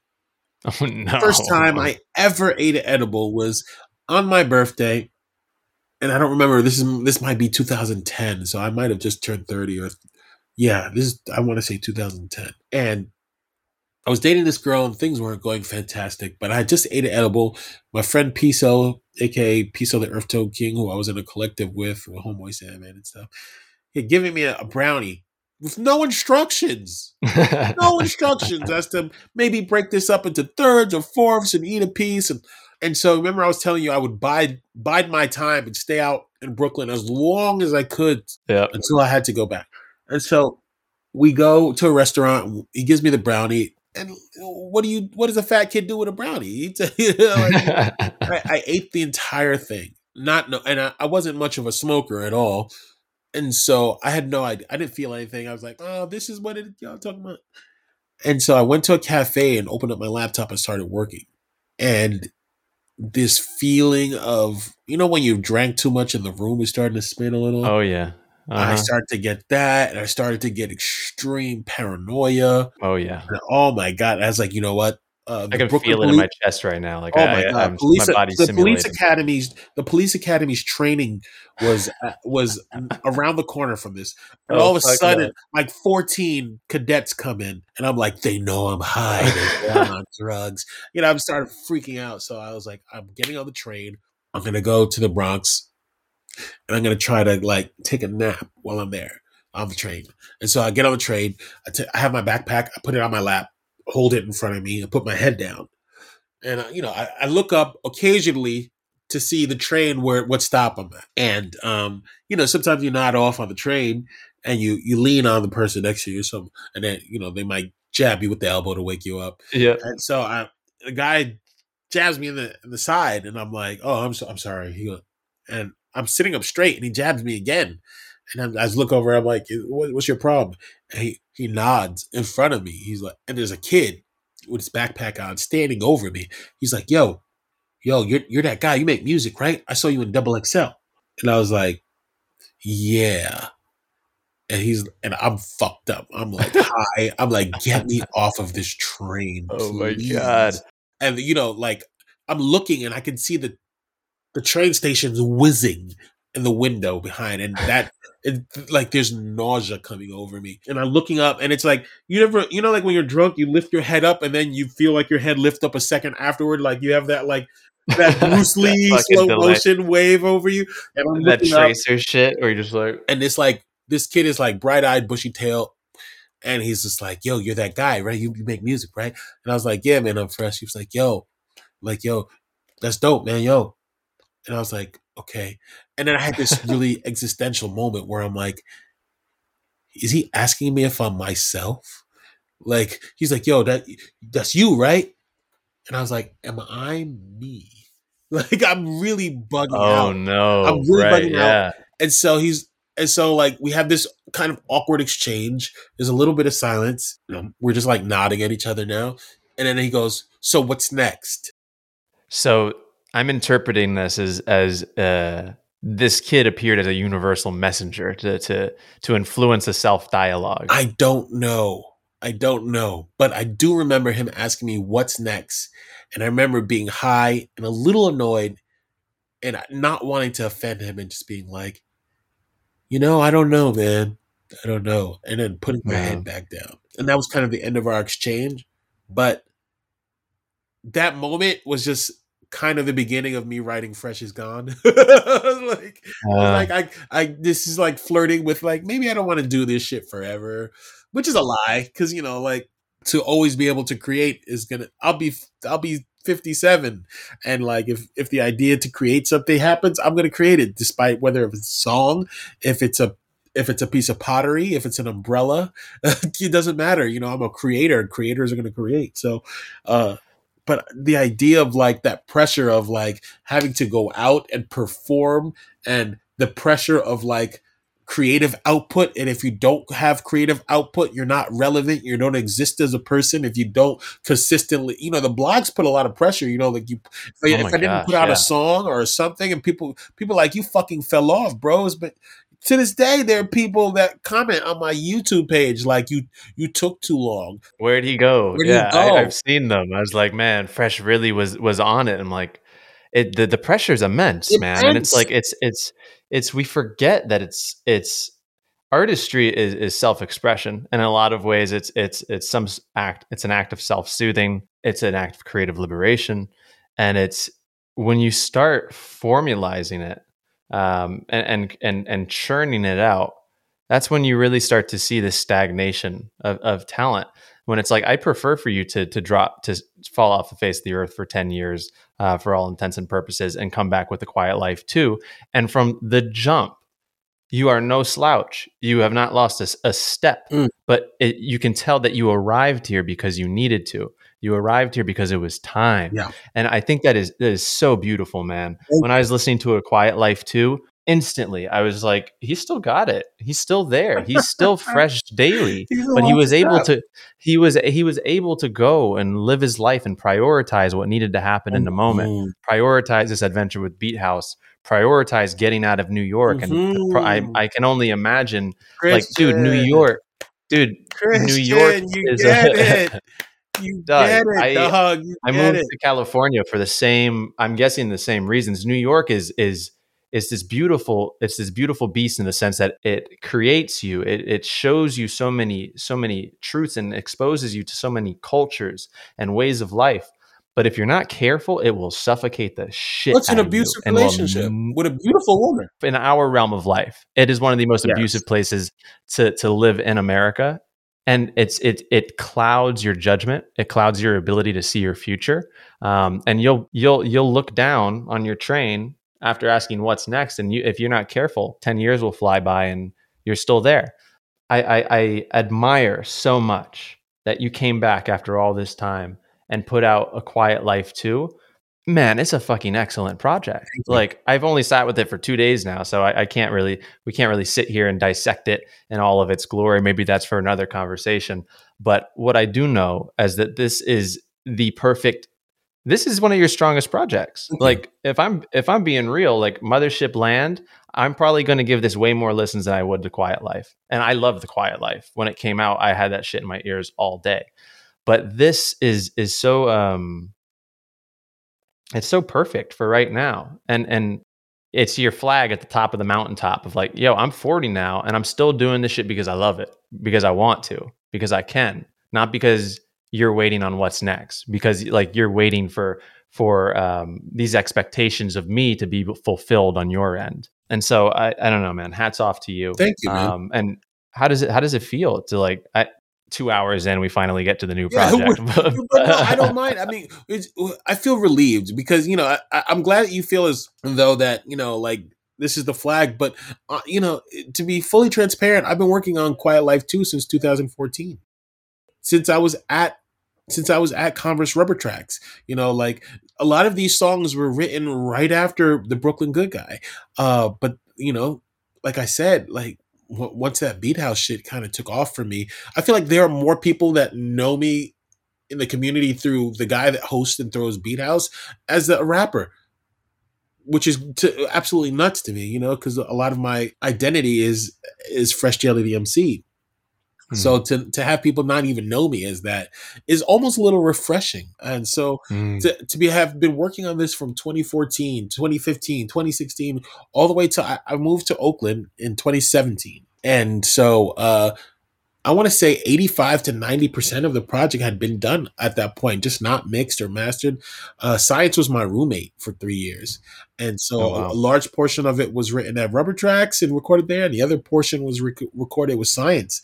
And he had a hard drive loss, and I lost some songs, and some songs I had to re-record here in Oakland. So it's been a journey and a process, really, from like 2014, 2015 to now. And a lot of those songs, a lot of songs where I'm talking about gentrification in Brooklyn, like Mm. I don't live in Brooklyn anymore, but it's still relevant. You can still buy Yeah. American Spirits next to Fronto Leaf in a bodega and gentrified as Bed-Stuy or Fort Greene, where I'm initially from.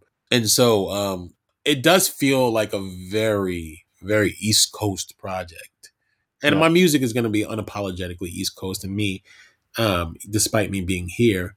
But I listen to it now. To answer your question, how does it feel? I listen to it and it takes me home. It takes me back to Brooklyn, despite being here. Me too. It takes me back to Me Brooklyn. too, And man. I think I've done that and I've succeeded and I feel relieved because I have a bunch of new music. I've got music with Homeboy Salmon. I've got music with Sky Zoo. I've got music with Mr. Motherfucking Esquire. I've got music with a bunch of people, and a bunch of new music that I'm really excited to give people. Now I just felt like I've been talking about The Quiet Life 2 coming since to like 2015. Like, yo, Quiet Life 2 is coming. And at this point, people are like, yeah, right. Until now, but until now, people are like, yeah, right, that shit ain't coming. Like, you've been saying that shit since 2015. It's like 6 years you made us, So I feel relieved that I was like, here it is, the thing I've been talking about for 5 years. I promised you I would give it to you. It's here. And now that it's out, the floodgates are open. There'll be more coming shortly. I've got the itch again. Beautiful, man. So I guess was it the container of COVID that like started showing you? It's like, hey, man, that thing that you've been talking about since 2015, it's time. Like, why now? Why did you feel like now is the time to revisit Fresh Daily, the MC, as opposed to Fresh Daily, the host of Beat House? And where is this feeling coming from now to where you're like, the floodgates are open, man, let's go? I joke that I've been constipated. Creatively, like just been constipated. Like I feel like the blockage was Quiet Life 2 because I felt like I've been promising it for so long. I can't now just drop something else and people be like, hey, where's Quiet Life 2? And so now that it's out the way after I pushed out this beautiful lump, after I've gotten it out the way, now the door's open. Why now? Everything is completed, like there's so many insane stories about this project, from hard drives crashing to beats being recorded. Like a great example is like Team Natural with Blue. There's a beat that's a Twami beat. Twami ended up, after I recorded that and sent it to him with Blue's verse years ago, like probably 2015, 2016. So much time had lapsed, he forgot about that and sold that beat to Pete Rock. Oh no. Damn, to Pete Rock too. That's There's a crazy story. And then Pete Rock, I how can you argue that? And then Pete Rock is telling him, oh man, this is gonna be crazy, and we're gonna get Nas on this, and I was, oh shit. What can I say to that? What am I going to tell him? No, don't send. So I had to hit. I didn't want to lose this Blue verse. Blue verses are rare, especially now. Oh my gosh, yeah. And Blue blessed me with that verse. Just I had done a verse for his project Open Shop, and he blessed me with this verse, and we've always been super cordial and cool with each other. So I was really excited to give the world a Fresh Daily and Blue verse. A song rather. And so I had Chris Keys recreate the beat, but the first go around that he did, it was perfect. He recreated it completely from scratch, all instruments. I mean, down to the drums. There was a vocal sample in there. There was a Crystal Waters sample. Chris sang the sample and filtered it and like just recreate it. And then immediately was just like maybe a week or two after, he was like, hey man, I think people are going to say I'm biting Twami and like, I'm not comfortable. And I was like, you gotta be kidding me. I don't want to lose this Blue. Like, you don't understand. Like, this was going to potentially be a single. I had a video treatment in my mind for this. It's going to be awesome. I don't want to lose it. Could you please, like, maybe give it a second go? He gives it a second go, keeps the same feel, makes it more Chris Keys, still keeps the original feel to it, but he just makes it more himself. And it's perfect. I like it better than the original. And so like there's a bunch of stories like that with this project. Last night at the release party, I just ran through the project for everyone and kind of just told like little narratives before and after every track about what it took to get there for some of these songs. And why now? I want to say there's no real esoteric or personal reason for it. It's just everything kind of lined up, even up until the last minute. We remastered the album, literally got the final masters of the day before on Friday, on some Kanye shit, and it's kind of crazy. It's kind of crazy, but I'm happy it's here. The reception has been so warming and so positive. The feedback has been so positive. And I'm not really making this for my detractors. I'm not making this necessarily for new fans. I really respect my fan base, people like yourself who are like, yo, you made it. When I moved to Oakland, there were people that came up to me and was like, yo, I listened to you in high school. And while that made me feel incredibly old, I was incredibly grateful for it. Like I was like, this kind of means, there was a kid at the release party yesterday who has been following me since MySpace days. And wow. People ask him all the time how he knows me. He's like, yeah, I was listening to this dude skating around New York to Mothership Land. And so to fucking beautiful, full circle, he's at the release party, a decade later. I didn't know him, I didn't know him from a hole in the wall. And so he's there, and I think that's who I make this shit for. I mean, I make it for everyone, but if I'm going to be honest with myself, I don't think my music is stadium status. I don't think it's good. It's not.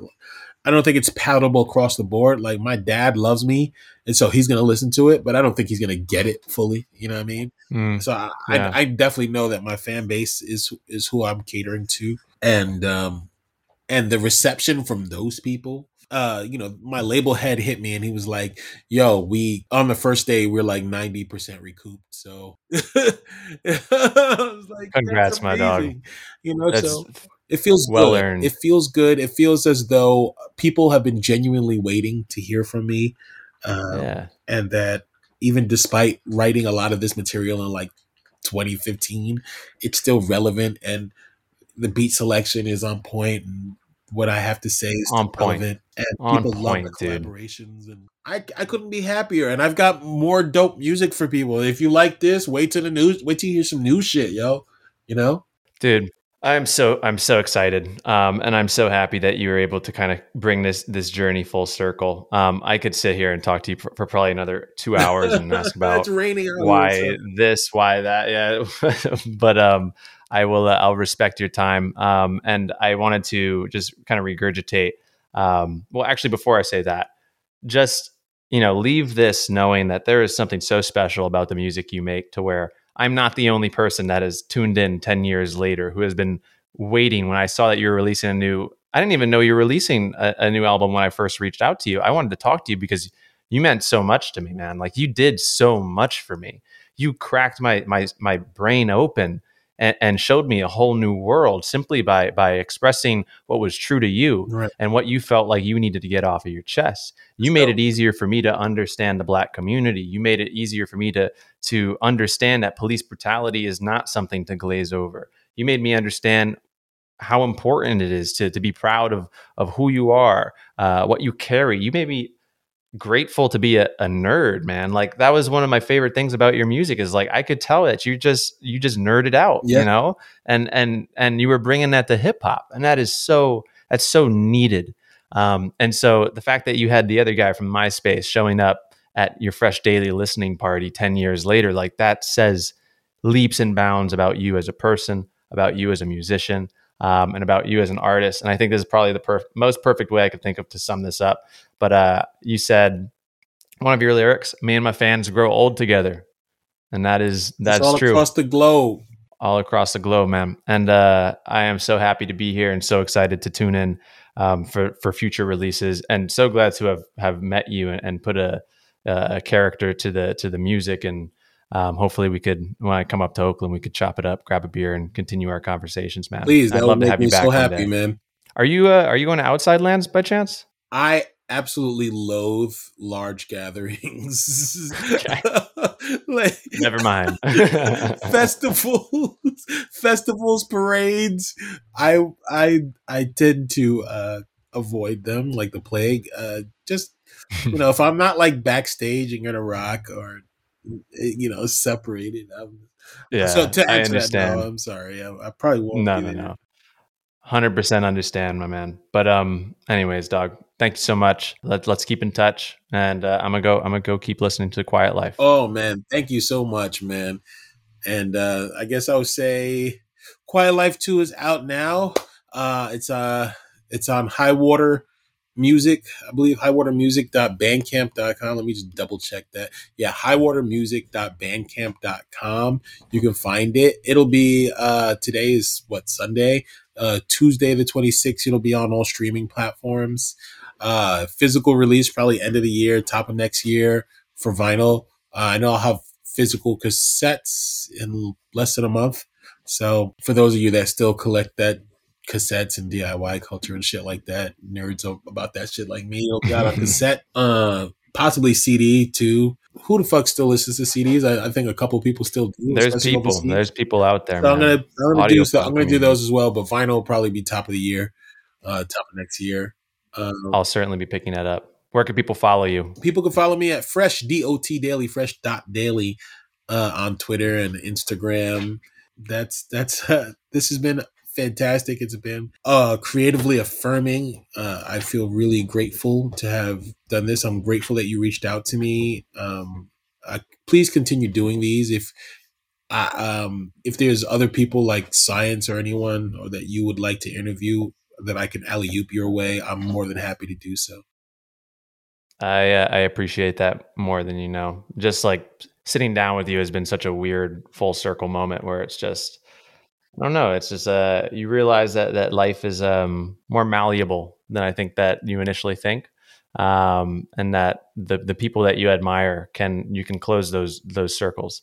And so I would love to further that conversation with you. There are so many people in that scene that have influenced me so deeply. So I really do appreciate that. Feel free to hit me up anytime, man. I appreciate that, Doug.